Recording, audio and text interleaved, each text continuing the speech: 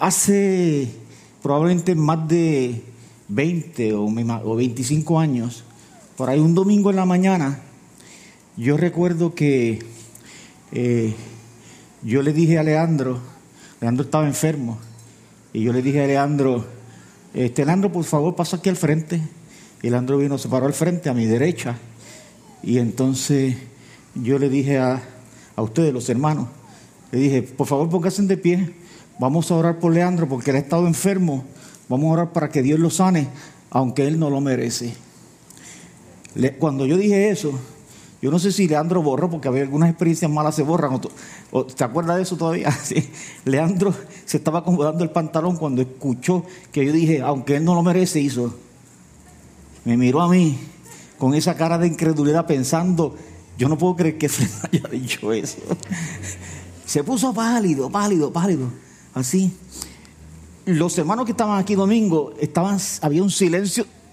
Hello, ok. Había un silencio sepulcral. Se quedaron todos mirándome así, en silencio. Y yo de momento digo, ¿qué les pasa a ustedes? Él no lo merece, yo no lo merezco, y ninguno de ustedes lo merece. Y entonces los hermanos que estaban aquí domingo hicieron, y se rieron, y Leandro hizo, y también se rió. Así que me imagino que a estas alturas, probablemente ya ustedes lo pescaron.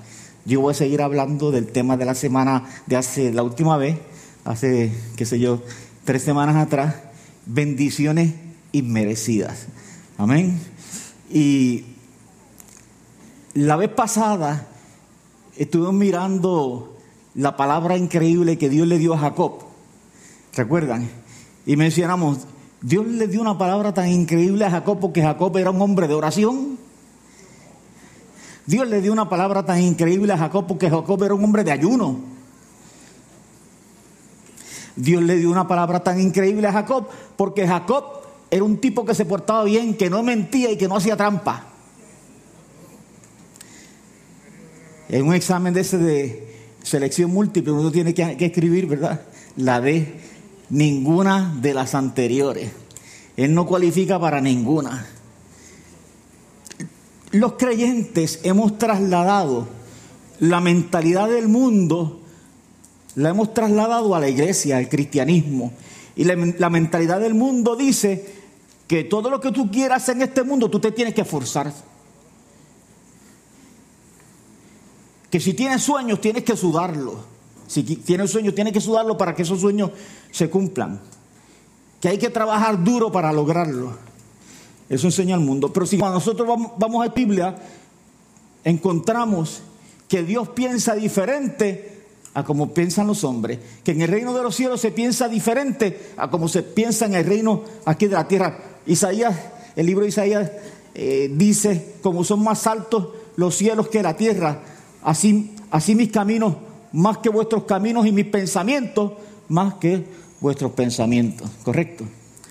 Y sabemos que en el reino de los hombres, los grandes se sientan en la mesa para que los pequeños les sirvan.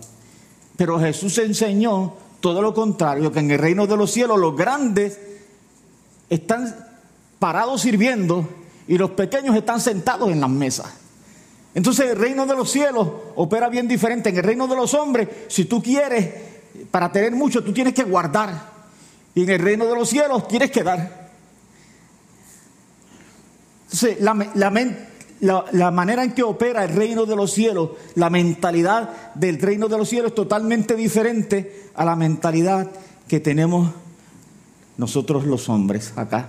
Así, y yo descubrí que estos son enseñanzas que no basta con mencionarlas una vez, porque estamos tan acostumbrados a pensar incorrectamente que una sola enseñanza no logra arrancar esa mentalidad de nuestra cabeza, como el apóstol Pablo y tanto Pedro enseñan en sus cartas, escriben que ellos van a seguir enseñando las mismas cosas. No me cansaré de enseñaros las mismas cosas, de escribiros las mismas cosas. ¿Por qué? Porque en ese proceso de repetición logramos arrancar de nuestras mentes maneras de pensar que son incorrectas. Yo, que he hablado de esto, en momentos dados me he encontrado que quiero algo del Señor y estoy pensando, ¿qué tengo que hacer? Y de momento digo, Dios, ¿qué te pasa? ¿Qué te pasa? Ese es un pensamiento incorrecto que fue adquirido en mi trayectoria de cristianismo de más de 40 años. Esa mentalidad, esa forma de pensar la aprendí. Qué difícil es desarraigarla, arrancarla de nuestras mentes y en nuestros corazones. Así que sabemos que no hay aprendizaje hasta que haya ocurrido modificación de conducta. ¿Correcto? No hay aprendizaje. Como dice un predicador famoso llamado Edwin Durán, una cosa es ser informado y otra cosa es ser transformado. ¿Sí? Una cosa es ser informado, una cosa, sí, escuché eso, qué bonito, qué chévere. Y otra cosa es que eso se metió en mi mente, cambió mi manera de pensar y ahora yo voy a actuar diferente. Y hay algunas cosas que no son... No lo vamos a ver visiblemente en estilos de conducta, formas de conducta, pero sí tiene que ocurrir por lo menos una modificación en mi manera de pensar, por lo menos en mi manera de pensar, para que se haya dado un proceso de aprendizaje. De lo contrario, yo escuché lo que dijeron, me gustó, está bonito, pero no lo aplico a la vida mía, no tiene ninguna aplicación en la vida mía, no ocurrió nada, no pasa absolutamente nada. Así que esa es la razón por la que deseo volver a hablar de bendiciones inmerecidas, pero desde otra perspectiva, usando algunos versos bíblicos que no miramos la vez pasada. Amén. Así que en la Biblia, de hecho yo recuerdo que cuando yo comencé a ir a Cuba en el año 93, en el próximo viaje, yo le di una ofrenda a un hombre joven, y el hombre joven estaba tan agradecido conmigo que varias veces se acercaba donde mí para darme las gracias. Y entonces me dio las gracias una vez y al rato vino otra vez donde mí para darme las gracias. Y yo le dije, no me des las gracias a mí, dale las gracias al Señor. Él es el que te está dando eso, le digo yo.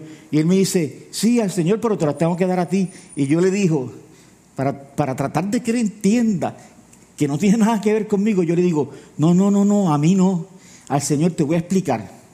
Y le digo, si yo no fuera cristiano, créeme, yo no estaría aquí en Cuba, yo estaría, con el dinero que yo he gastado en este viaje para venir acá, yo estaría en Disney o en Europa, pero nunca en Cuba.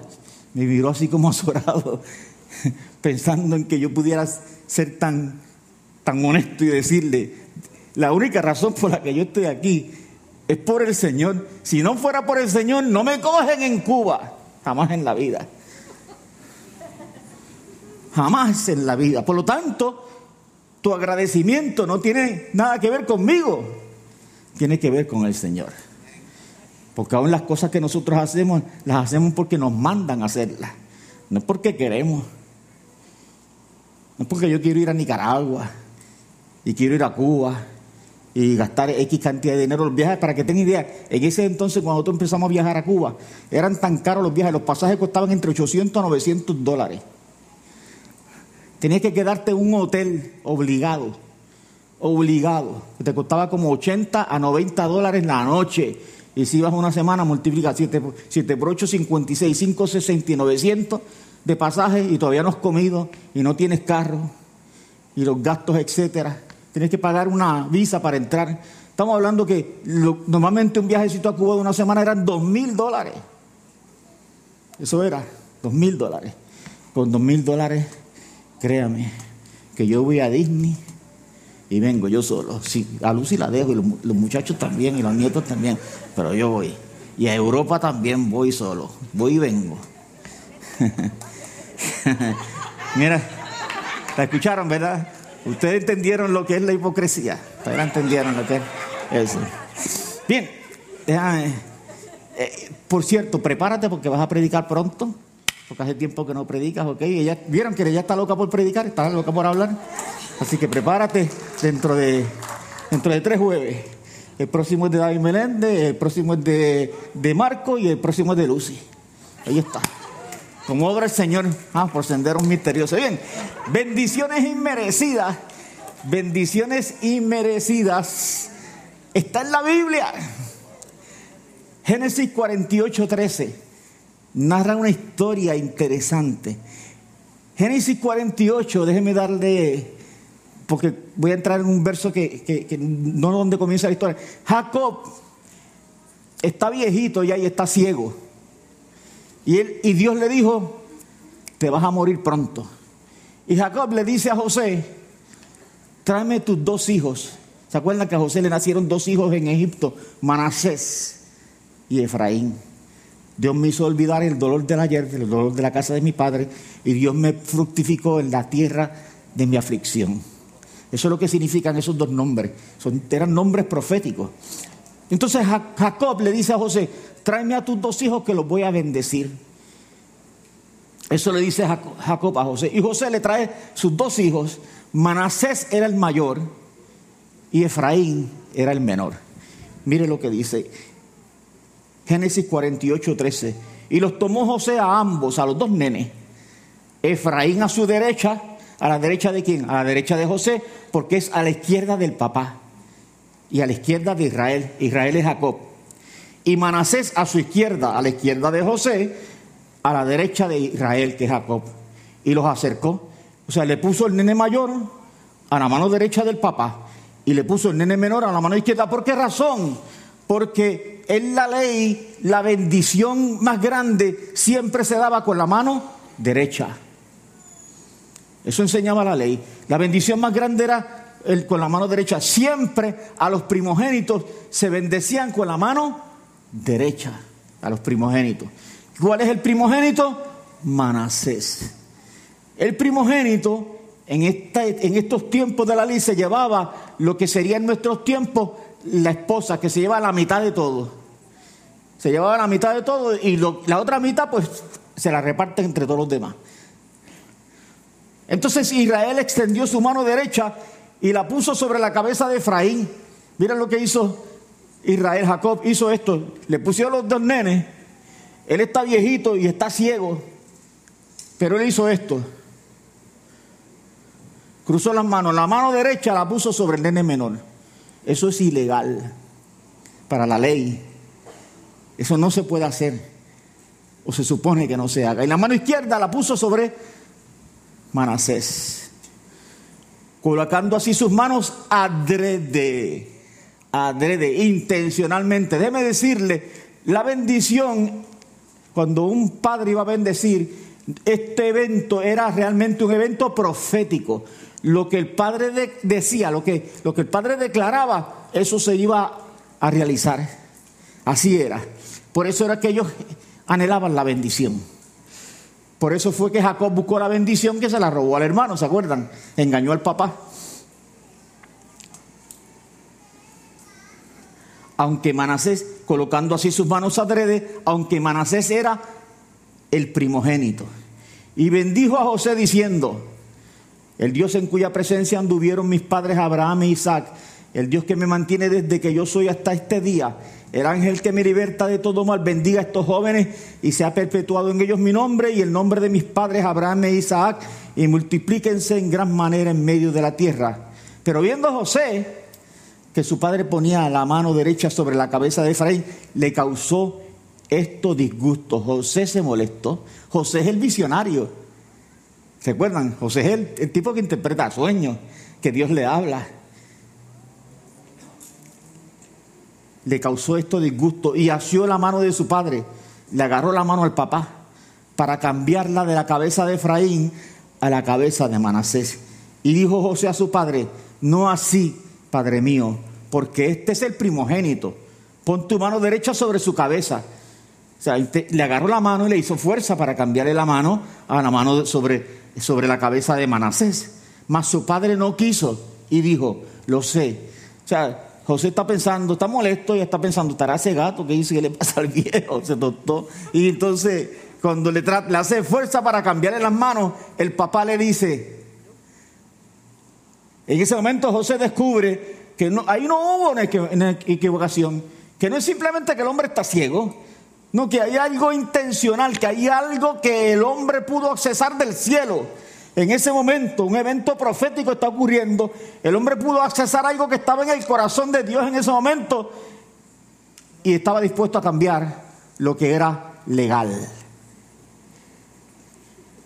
Lo sé, hijo mío, lo sé, le dice como quien dice, tranquilo papi, tranquilo.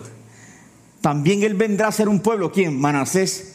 También él vendrá a ser un pueblo y será también engrandecido, pero su hermano menor será más grande que él y su descendencia formará multitud de naciones. Wow.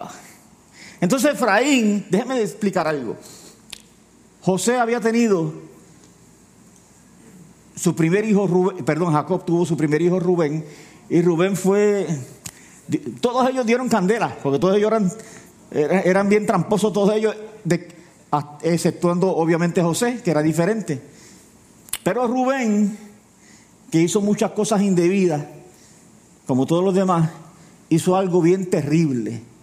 Y fue que Rubén un día, en secreto, se acostó con una de las mujeres del papá.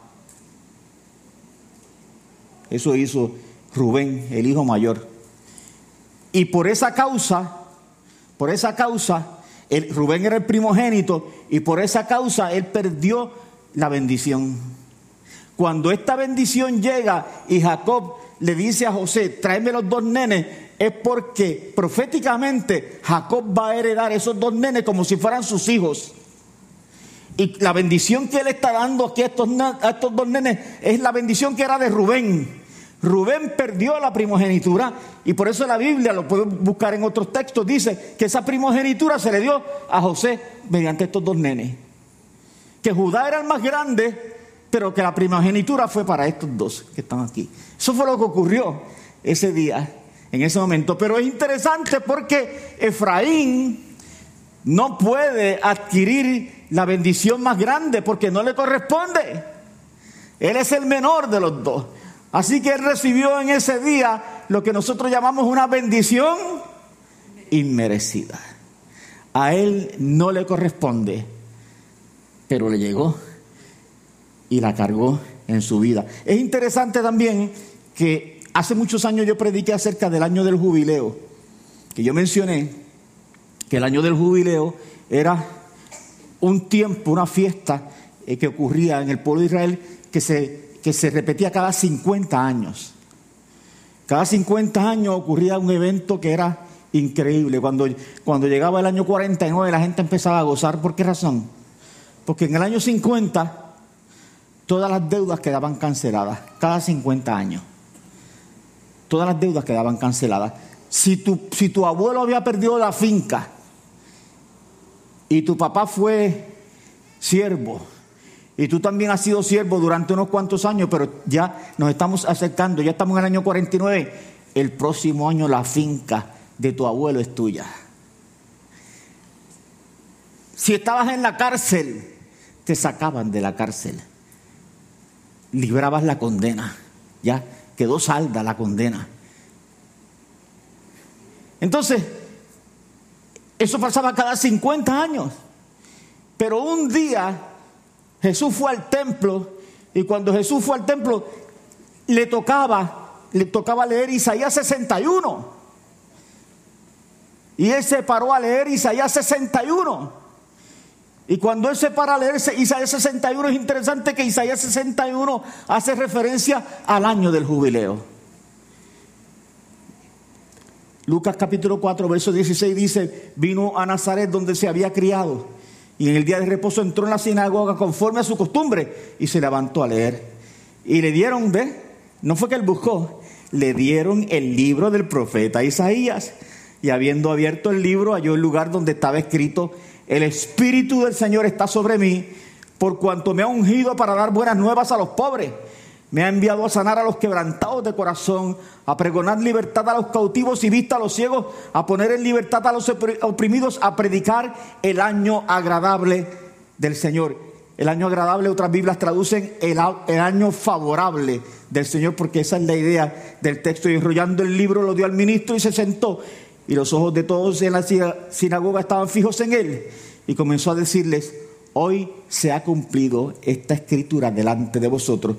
Y todos daban buen testimonio de él y estaban maravillados, asombrados, admirados, sorprendidos de las palabras de gracia que salían de su boca. Jesús está diciendo: Se paró en el templo, leyó Isaías 61 y él está haciendo referencia. El texto está haciendo referencia. Ustedes saben que cada 50 años había un año de favor.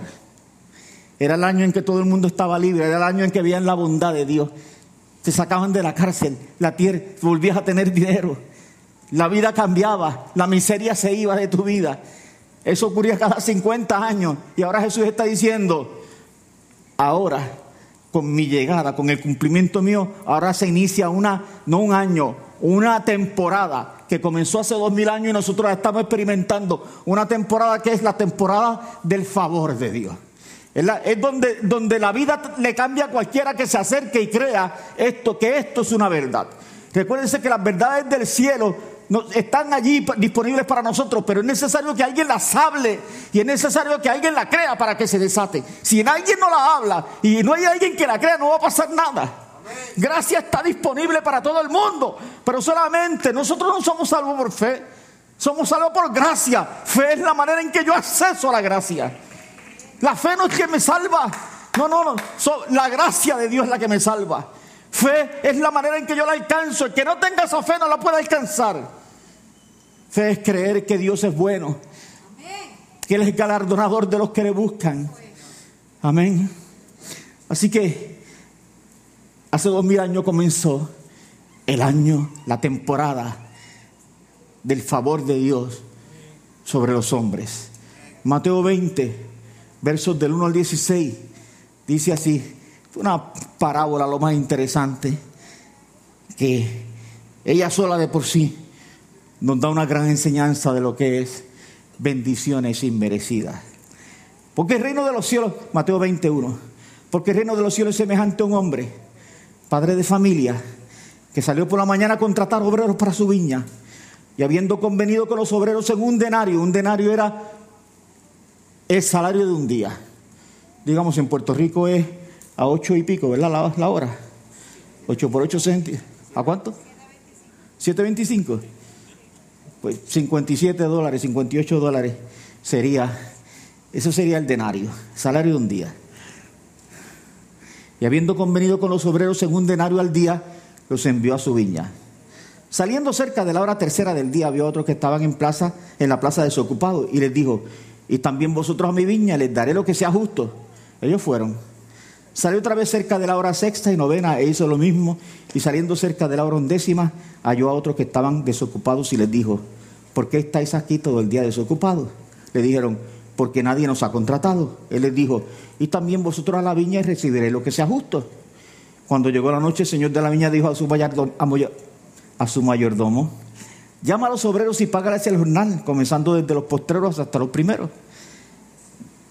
Y al venir los que habían ido cerca de la hora 11ª, recibieron cada uno un denario. O sea, los últimos que fueron a trabajar le dieron los $56, el salario de un día, 8 horas de trabajo. Al ver también los primeros, pensaron que habían de recibir más, pero también ellos recibieron cada uno un denario. Y al recibirlo murmuraban contra el padre de familia, diciendo: estos postreros han trabajado una sola hora y los has hecho iguales a nosotros, que hemos soportado la carga y el calor del día. Él respondiendo dijo a uno de ellos: amigo, no te hago agravio, ¿no conviniste conmigo en un denario? Toma lo que es tuyo y vete, pero quiero dar a este postrero como a ti. ¿No me es lícito hacer lo que quiero con lo mío, o tienes tu envidia porque yo soy bueno?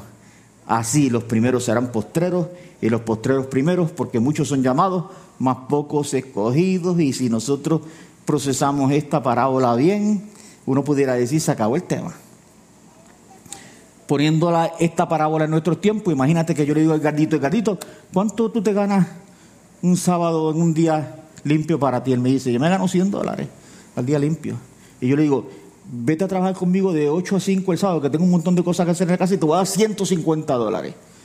Y el Gardito: ¿te parece? Y el Gardito me dice: sí, seguro. Pero a eso de las 3 de la tarde, cuando me estoy tomando un café, llega un muchacho por allí, que a veces llegan por ahí, y me dice: oye, pastor, no sé cómo sabe que uno es pastor, pero, pastor, ¿tiene trabajo para mí? Y yo le digo: sí, vente, entra. Mira, ayer yo tengo atrás una casilla, te va a coger como 2 horas, vete, arregla todo eso allí y yo te pago. Y el muchacho, el Gardito lo ve que empezó a trabajar a las 3 de la tarde. Y a las 5, igual que terminó el Gardito, y el muchacho terminó. Y yo le digo, y antes de yo pagarle al Gardito los 150, llamo al muchacho. Y le digo, hey, ven acá que te voy a pagar primero. Y saco. Y el Gardito está mirando que le doy $150 al muchacho. Le digo, toma, y Dios te bendiga. Y el muchacho se va contento y el Gardito hace número. Y dice, él trabajó 2 horas. Yo trabajé 8. Te dio 150 por 2. Y a rayos, 150, 300, 600. Me tocan 600, aleluya. Ya Lucy te predico, ¿eh? Lucy le dijo, no te vistas que no va. Y entonces cuando llega el Gardito, yo saco y le digo, toma Gardito, 150. Y el Gardito se empieza a poner cenizo. Tú le ves los ojos rojos como si se le hubiese metido el diablo. Y yo digo, ¿qué pasó? Y me dice que ese trabajó 2 horas y tú le diste $150. ¿Y cuál es? Y el problema, pues yo trabajé 8 horas. Y yo le digo al Gardito, Gardito, cuando yo te pregunté a ti, tú me dijiste que te ganabas $100 en el día, ¿correcto? Sí. Y yo te dije, si te vas a trabajar conmigo el sábado y te doy $150, ¿está bien para ti? Y tú me dijiste que estaba bien. Yo te mentí, hice algo incorrecto contigo, yo te engañé. No. Pues toma aquí tus $150 y vete por ahí, brother, cantando la borinqueña. Ahora, es interesante que el Gardito le cuenta a cualquiera de ustedes y le dice, mira lo que me pasó con el pastor, que me contrató por 8 horas y contrató a un muchacho por 2 horas y al muchacho le dio $150 y a mí me dio $150 y ustedes se enojan conmigo. Dicen, contra, ¿cómo hace que te hizo eso? Que es injusto, etcétera. Y todos ustedes están enojados conmigo y yo hice lo correcto. Todo lo que yo hice fue, yo no hice nada injusto con él. Yo hice un acto de bondad con el otro. ¿El dinero era mío? Sí, era mío. ¿Yo podía hacer lo que me da la gana con el dinero? Sí, lo puedo hacer. ¿Yo hice algo injusto con el Gardito? No hice nada injusto con él. Pero todos ustedes piensan que yo hice algo malo. Todos ustedes piensan que, wow, ¿cómo lo trato tan mal a él? ¿Por qué? Porque esa es la mentalidad del mundo, pero esa mentalidad es diferente. Cuando entramos al reino de los cielos, es una mentalidad diferente la que tiene Dios. Amén. Gloria a Dios. Por esa razón, tú puedes ver gente que llega a la fe y tú llevas 20 años y llega a alguien y en cuestión de 6 meses tú ves un crecimiento en una persona y ves dones manifestándose en una persona y tú dices, yo llevo 20 años aquí.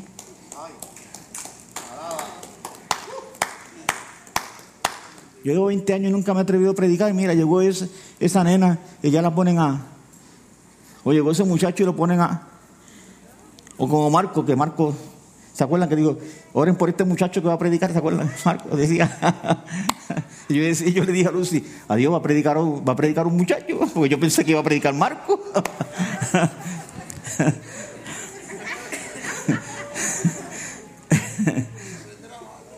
Hay cariño de sobra, papá.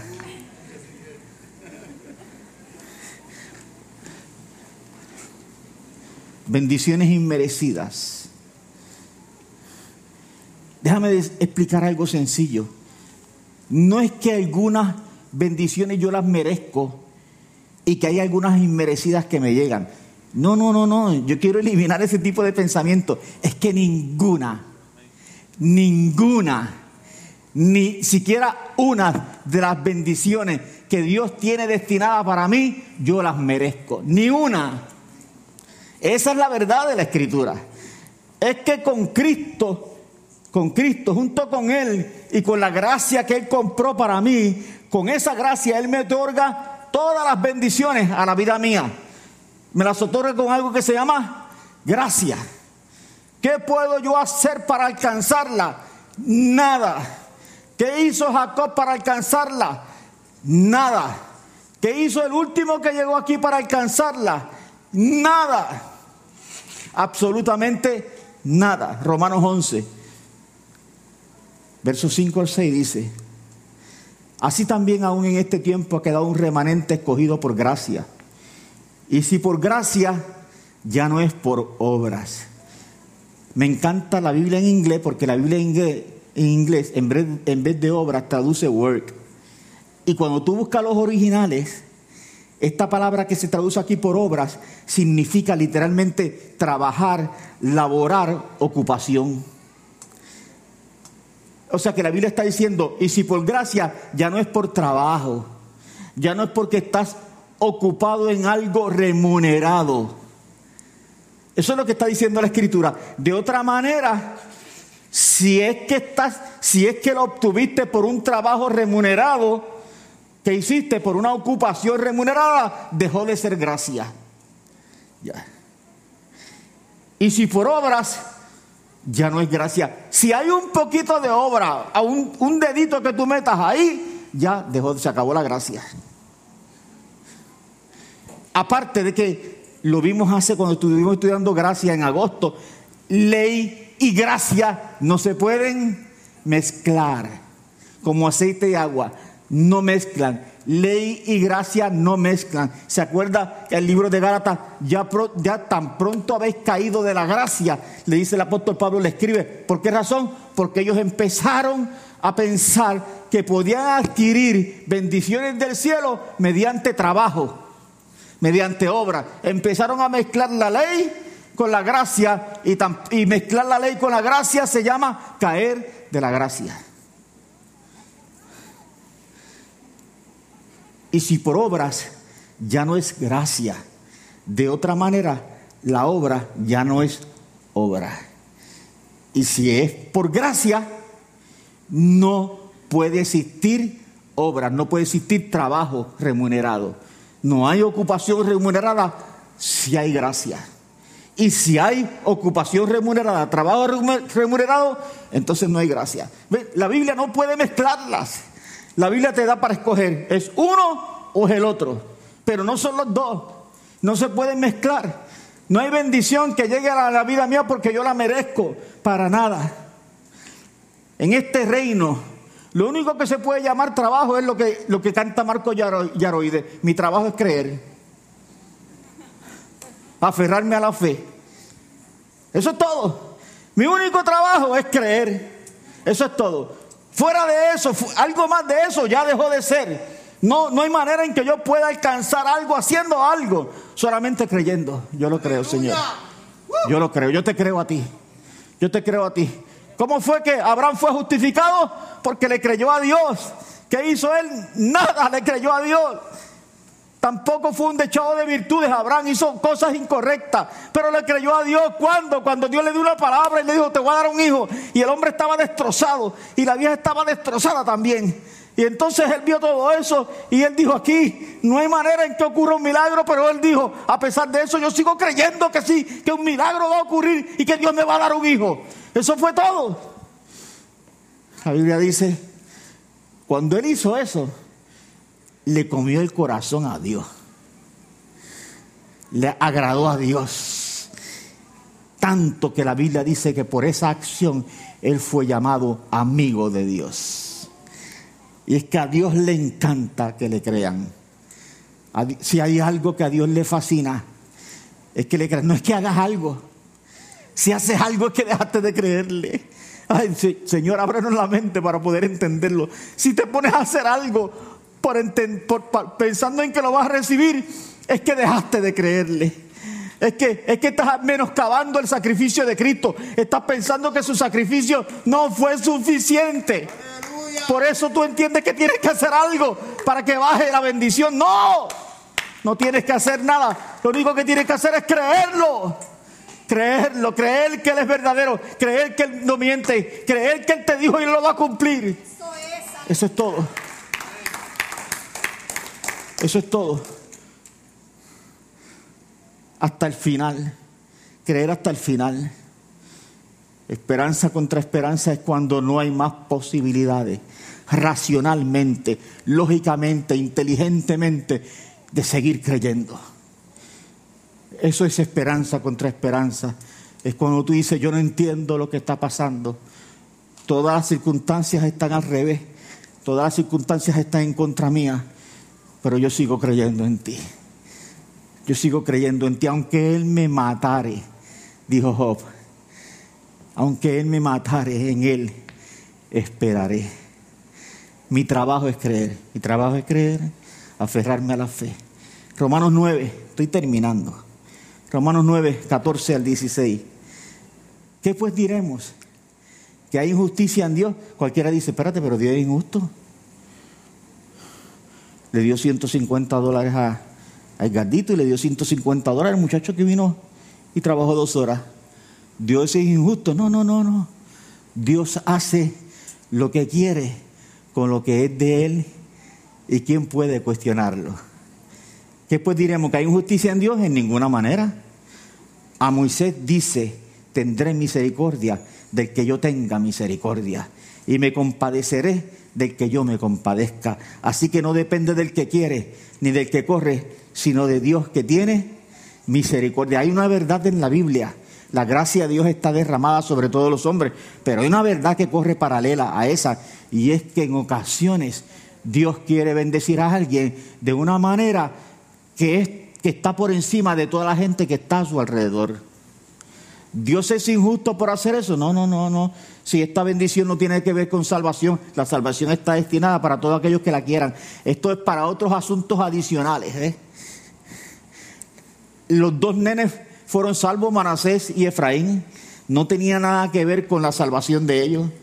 Tenía que ver con lo que pudiéramos decir dones, ministerios, el trabajo a realizar. Con respecto a eso tenía que ver.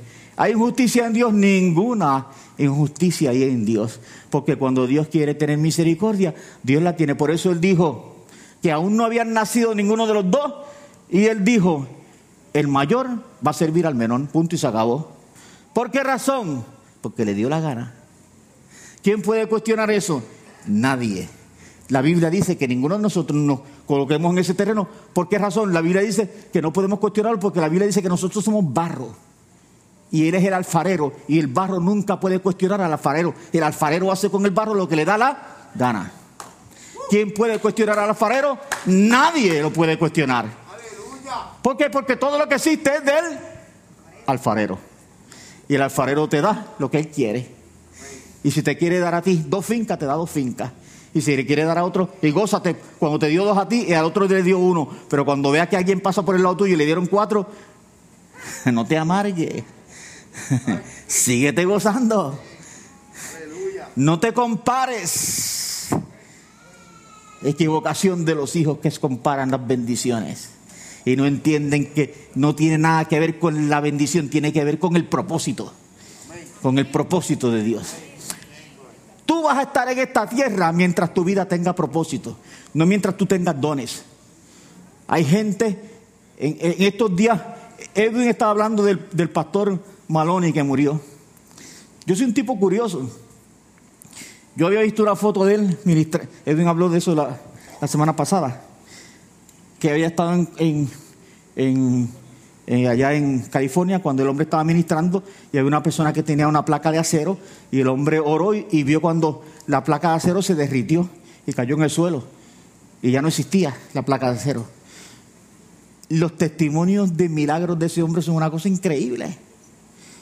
Y entonces Pastor Ryan escribió que había muerto, y yo dije, wow, pero yo vi una foto de ese hombre, no se veía tan mayor, o será que era una foto vieja. Así que como soy curioso, dije, déjame ver de qué edad murió.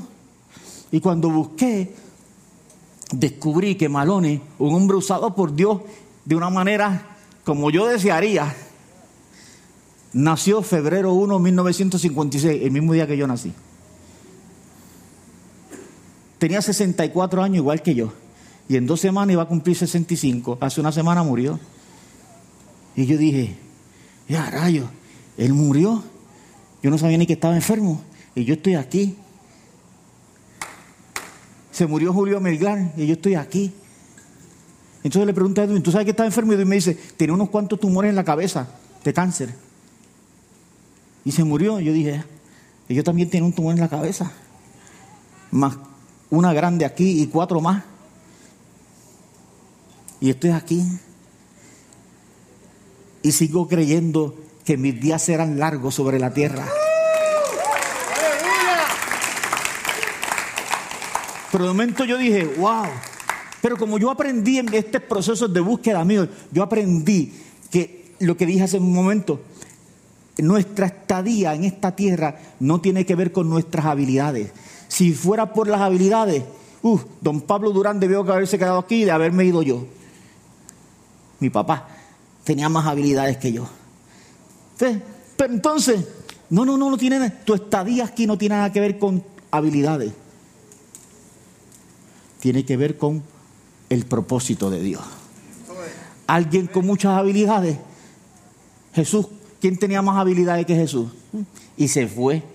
Y que Juan el Bautista, qué clase de predicador, de los nacidos de mujer, dijo Jesús, nadie como Juan. Y no llegó a los 33, porque él tenía unos meses en la barriga cuando la mamá de Jesús estaba embarazada. ¿Se acuerdan que el bebé brincó en la barriga? Así que lo que le llevaría a Jesús sería como 6 meses, y murió antes, y no llegó a los 33. Y Esteban,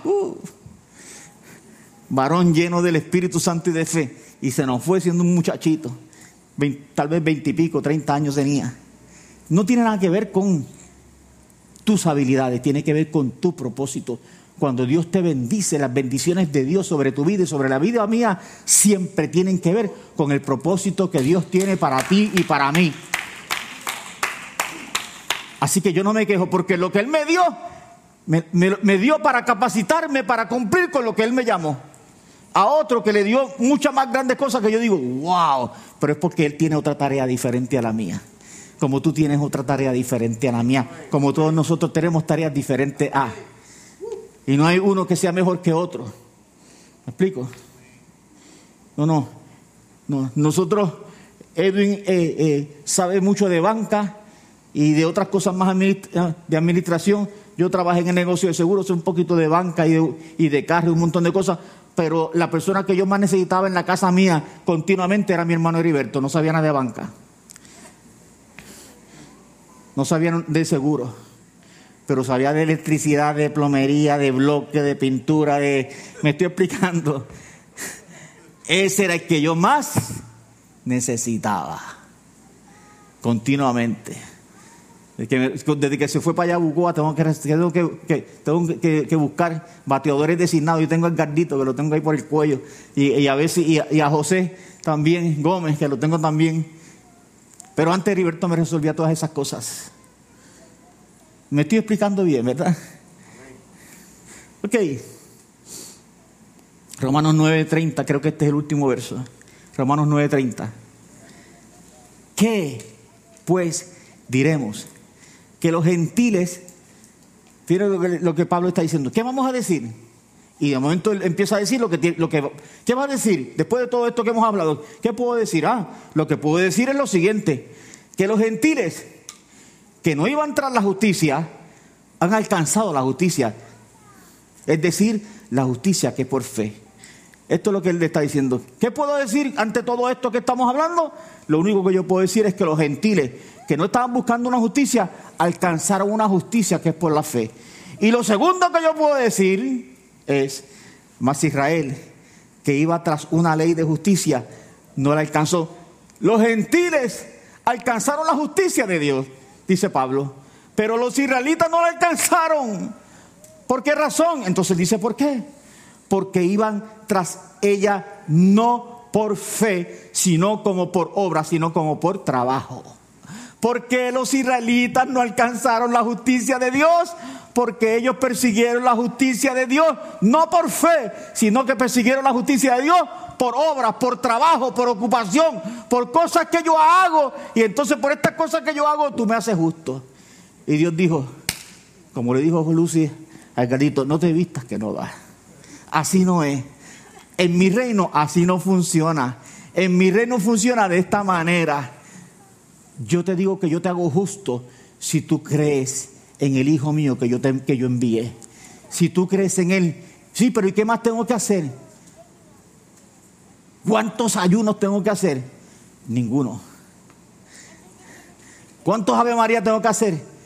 Ninguno. ¿Cuántas obras buenas tengo que hacer?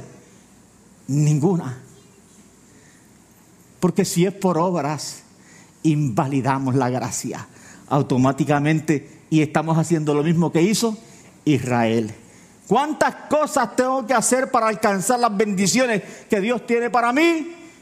Ninguna. Por esa razón es que todas las bendiciones que Él tiene para mí siempre son y siempre serán inmerecidas. Ahora es interesante que cuando tú buscas la raíz de la palabra gracia, te da un montón de ideas la palabra gracia. Y una de las ideas que te da la palabra gracia es que te hace merecedor. Interesante. Gracia te hace merecedor. Yo no merezco, pero gracia me hace merecedor. Si yo esperara que Dios sanara mi cáncer porque yo me lo merezco, estoy perdido. Estoy más perdido que Judas. Pero no, es que no tiene nada que ver conmigo, no tiene nada que ver con que yo haya hecho algo o pueda hacer algo para ganármelo. Tiene que ver con lo que hizo ya Cristo por mí. Y su gracia compró todo, 100% todo lo que yo necesite, y yo le creo a Él. Y yo creo en su palabra, yo creo en su bondad, y yo creo en la obra que Él hizo para mí y para nosotros. Así que la justicia no se puede alcanzar jamás en la vida por obras, solamente se puede alcanzar por gracia. Y las bendiciones que Dios tiene para nosotros nunca se podrán alcanzar por absolutamente nada que nosotros podamos hacer, solamente será por su gracia. Su gracia me hace merecedor de sus bendiciones. Su gracia me da acceso. Yo siempre que voy a hablar con el Señor le digo, aquí estoy y no vine en mi nombre. No vine en mi nombre. ¿Se acuerdan en el Antiguo Testamento? Si a ti te llamaban, si tú ibas donde Dios y no te llamaron, prepárate. Porque lo que te puede llegar es la muerte. ¿Por qué? Porque no eras santo. Pero Cristo me hizo santo a mí. A todos nosotros nos hizo santo. De manera tal que yo me puedo acercar. Pero siempre yo le digo, Señor, sabes que hoy vengo ante ti, igual que siempre, en el nombre de Jesús. Y ahí les recuerdo. Y les recuerdo lo que yo necesito recordarme. Pero sabes que en ese nombre yo tengo acceso total. Sabes que en ese nombre es imposible que tú no me recibas. Sabes que en ese nombre yo te puedo pedir lo que yo quiera. Sabes que en ese nombre yo estoy acepto delante de ti. No importa lo que yo haya hecho, no importa cómo ya yo he vivido mi vida. Si yo voy en ese nombre hoy, ¿y qué pasó con lo que pasó ayer? Yo no me acuerdo de eso. Fue lanzado al fondo del mar y nunca más me acordaré de eso. ¿Acaso ese no es el mensaje de la gracia? ¿Acaso no es eso lo que enseña la Biblia? ¿Es eso lo que enseña la Biblia? Cualquier cosa que se quiera enseñar diferente a eso, no es Biblia. No es Biblia. Amén. Dios te bendiga mucho. Te puedes poner sobre tus pies. Espero que te haya bendecido esta palabra. Bendiciones inmerecidas son para todos nosotros. No es para que tú te vayas pensando, ay, ahora yo no. No. Bendiciones inmerecidas son para todos nosotros. ¿Por qué? Por causa de Cristo, Él nos dio acceso para que por su gracia nosotros las vamos a recibir y por su gracia las merecemos. Padre, en el nombre de Jesús, te doy gracias en esta mañana. Te doy gracias por la palabra tuya. Te doy gracias porque tu palabra siempre nos bendice. Y yo oro por mis hermanos para bendecirles a ellos. Y oro para que esa gracia tuya de la que hemos hablado, Señor, rebose en nuestras vidas, en nuestras mentes, en nuestros corazones, Padre Santo.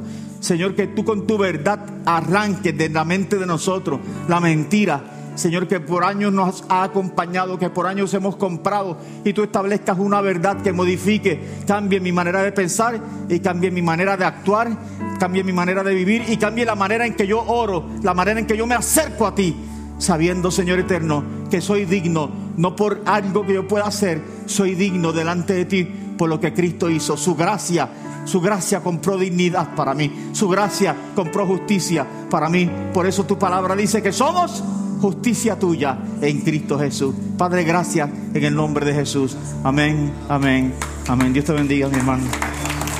Tú cumplirás tu propósito en mí, porque para siempre es tu misericordia.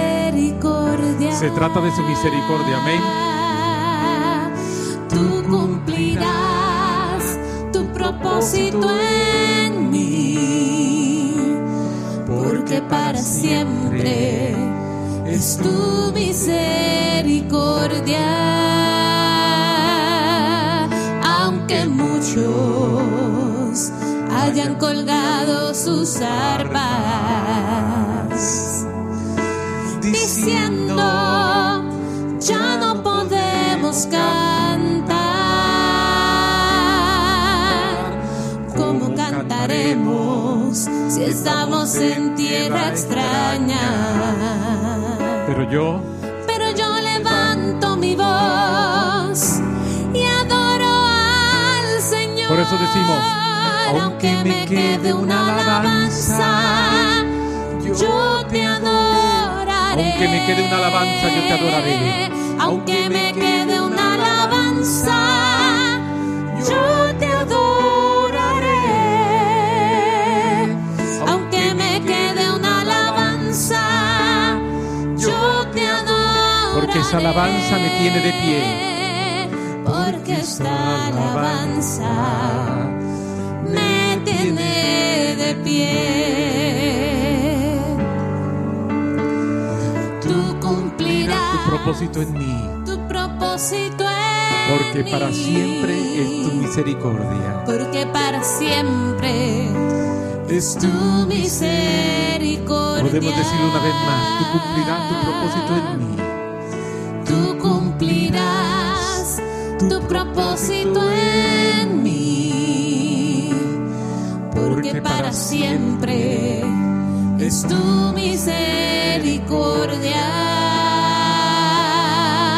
Aunque muchos Hayan colgado sus arpas,